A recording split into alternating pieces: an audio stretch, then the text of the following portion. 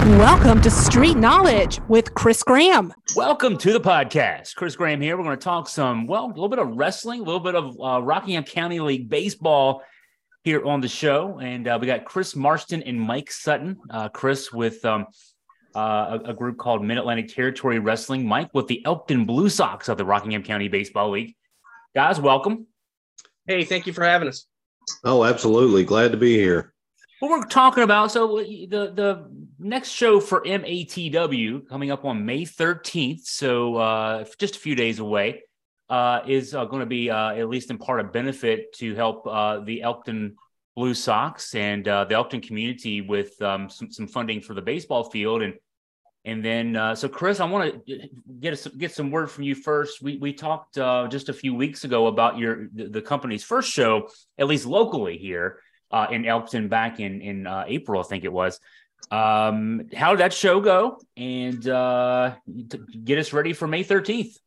Well, the April show for most of us was very successful. We had a good time. All of the action was taken in by the guys on a professional level. They did a really good job. They interacted well with the fans. We had a lot of great fan support. We set up several matches that follow into May 13th. It was the third or fourth show that MATW had done, and they've had 3 or 4 since. There's some growing pains on our end, but we're learning and doing better and better each show that we're doing. Looking at the card for the 13th, I see Sean Cruz, Anthony Athens. The Extreme Horseman, of course. Sean Cruz is going to come in. He was here. He was not here last time.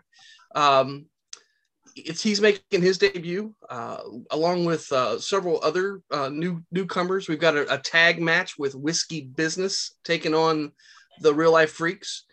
A couple of big things that happened in April. We had a match with the Extreme Horseman, C.W. Anderson and Preston Quinn. That ended up in a beatdown. They were attacked after their match with a couple of big guys. As a matter of fact, they were attacked by members of the Tar Dynasty, which has set up a rivalry that's gone through across 2 states over the last 5 weeks. As a matter of fact, they've been all over the place fighting. They're coming back to Elkton on May 13th to settle a score there. There are 3 of the Tar Dynasty, and during that beatdown, Anthony Athens, the Golden Gladiator, came in to help CW and Preston, and he finds himself in a match with the Dustin Tar of the Tar Dynasty as well. That's the top end of the card. We've got several guys making debuts for the first time. Sean Cruz, you mentioned one. I'm looking at my notes here as well. I'm drawing a blank, which isn't good. Doug Delicious is returning against Rick Reeves. We have a luchador by the name of Crisis Creed that's going to make his debut with us, as well as Christopher Prince is coming in for the first time. A lot of really good wrestlers have fallen into place for us, and we're finding them, and they're finding us. A lot of people are finding us. We were talking before we went on the air. A lot of doors have opened up for MATW. We've got a lot of really big announcements to make later on in the season. Not only are we coming back to Elkton 4 more times, but we may find ourselves up in the northern part of the valley, various other locations, high schools, county fairs, and the like very soon. I'm hoping to get those announcements out as soon as we can make them public. It's Saturday, May 13th. Ringside tickets are $20 each. General admission tickets, $15. It's at East Rockingham High School there in Elkton. And dates open at 6. The matches start at 7, 6 matches in all. Now, the pros, talk about the pro. You pick out, Chris, a benefactor for each show. Talk about the benefactor here. We're going to talk with Mike Sutton about the Elkton Blue Sox, but what made you guys choose the baseball team and the baseball field to be a benefactor here for this show? My partner up here, she's run shows with me when I had small promotion shows. She is Stephanie Baker, and she is the fundraising committee chairman and is very highly involved with the Elkton Blue Sox herself. So she and I sat down and said, hey, we can do this. And if we're going to do a fundraising show, why don't we use the Blue Sox? Well, I had already gone to her about using another benefactor, the REC, the West Luray Recreation Center here in Luray. So it just sort of fell in place. We took that idea to the folks at MATW and they ran with it. Everything that we're doing in 2023, all of the monies that we generate profit-wise are going to the Blue Sox and to the West Luray Rec Center equally. It's almost like a nonprofit organization that we've created here for those two organizations. And we're hoping to be able to do that in 2024 for somebody else as well. We just haven't named anybody yet. So as we're here on the podcast, I'll mention a couple of personal ties. Chris Marston and I both were UVA students at the same time in the early 90s. And then my next guest here, Mike Sutton. I've known Mike since the 9th grade.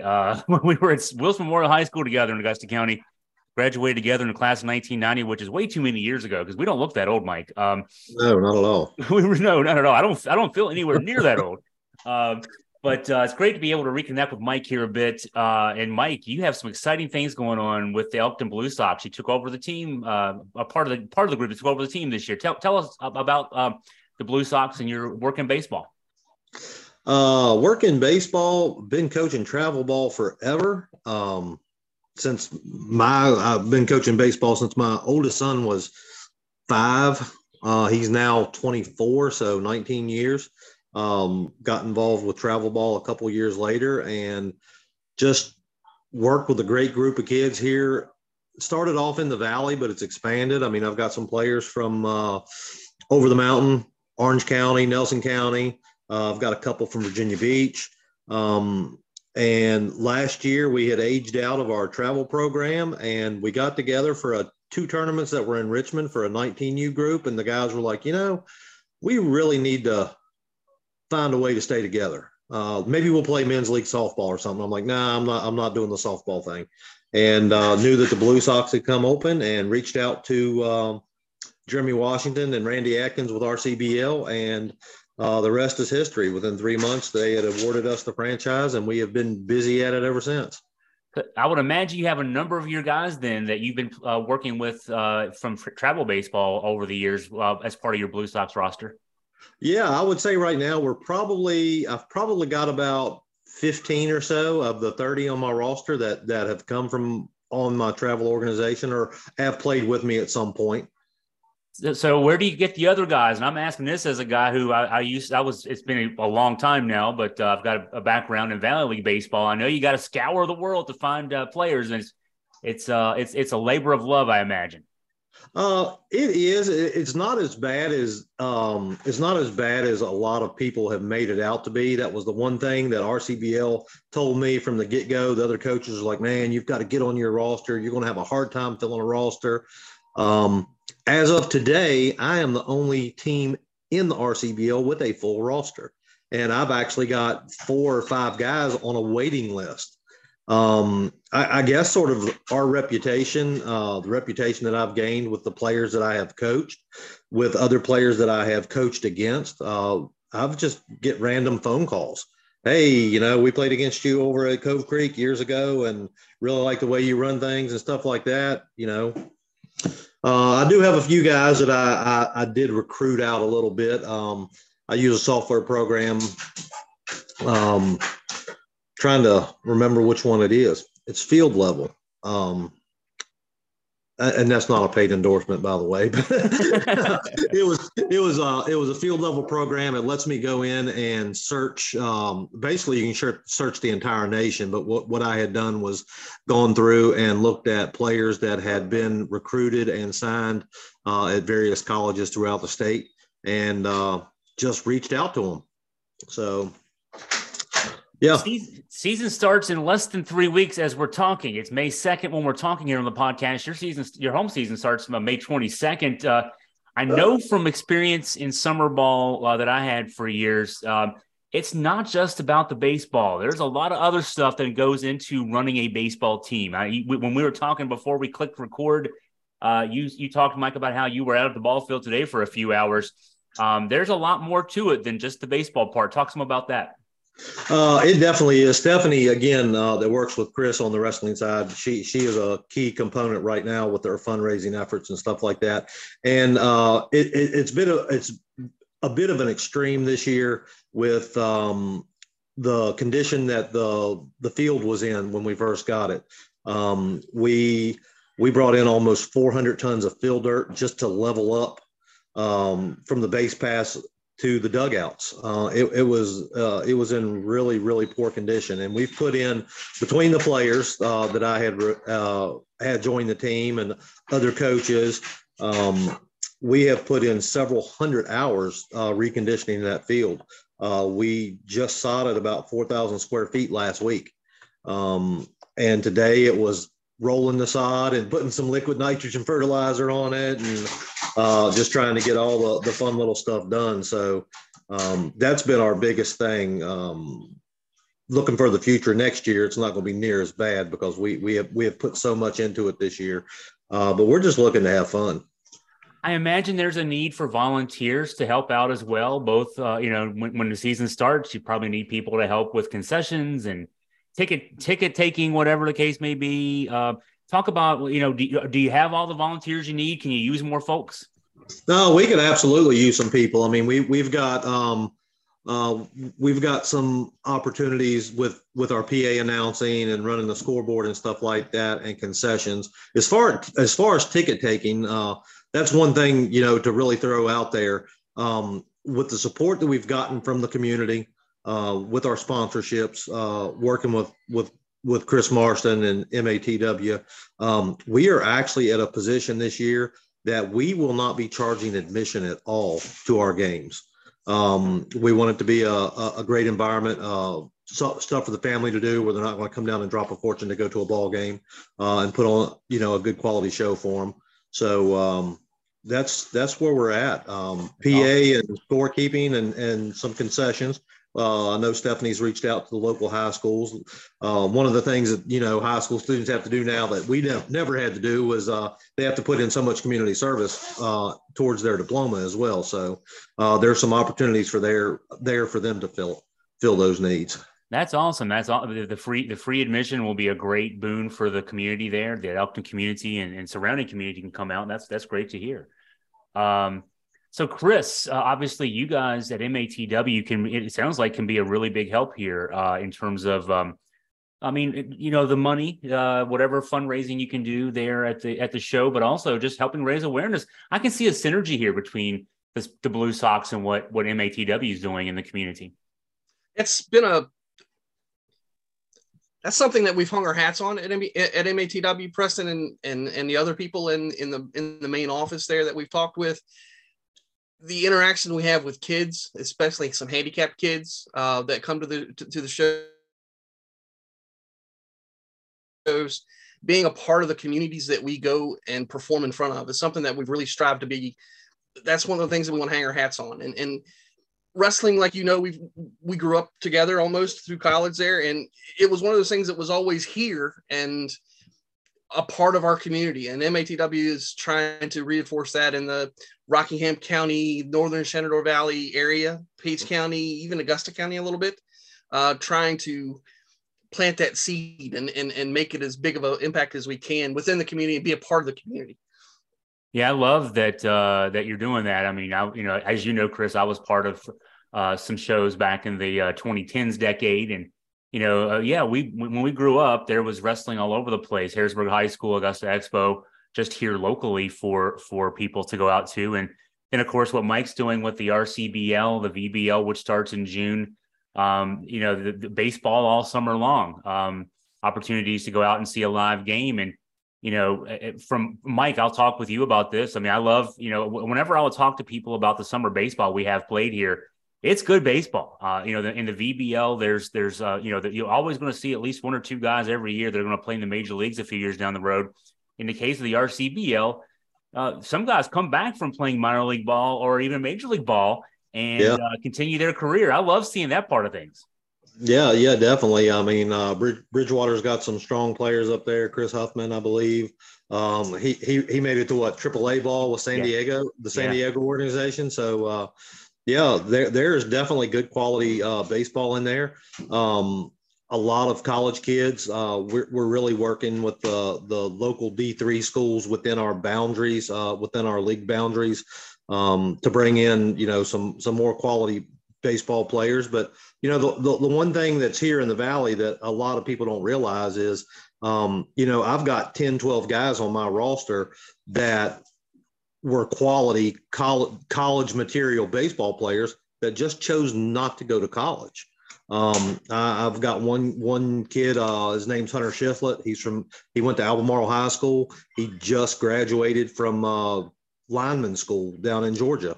And I'm telling you, this kid was probably D1 quality, and he just, he wanted to go into the job. I've got a lot of players that have gone into the trades rather than go to school. And I think that's where we're going to surprise a lot of people. They want to look at the roster and say, well, you don't have but 9, 10 college kids on your team.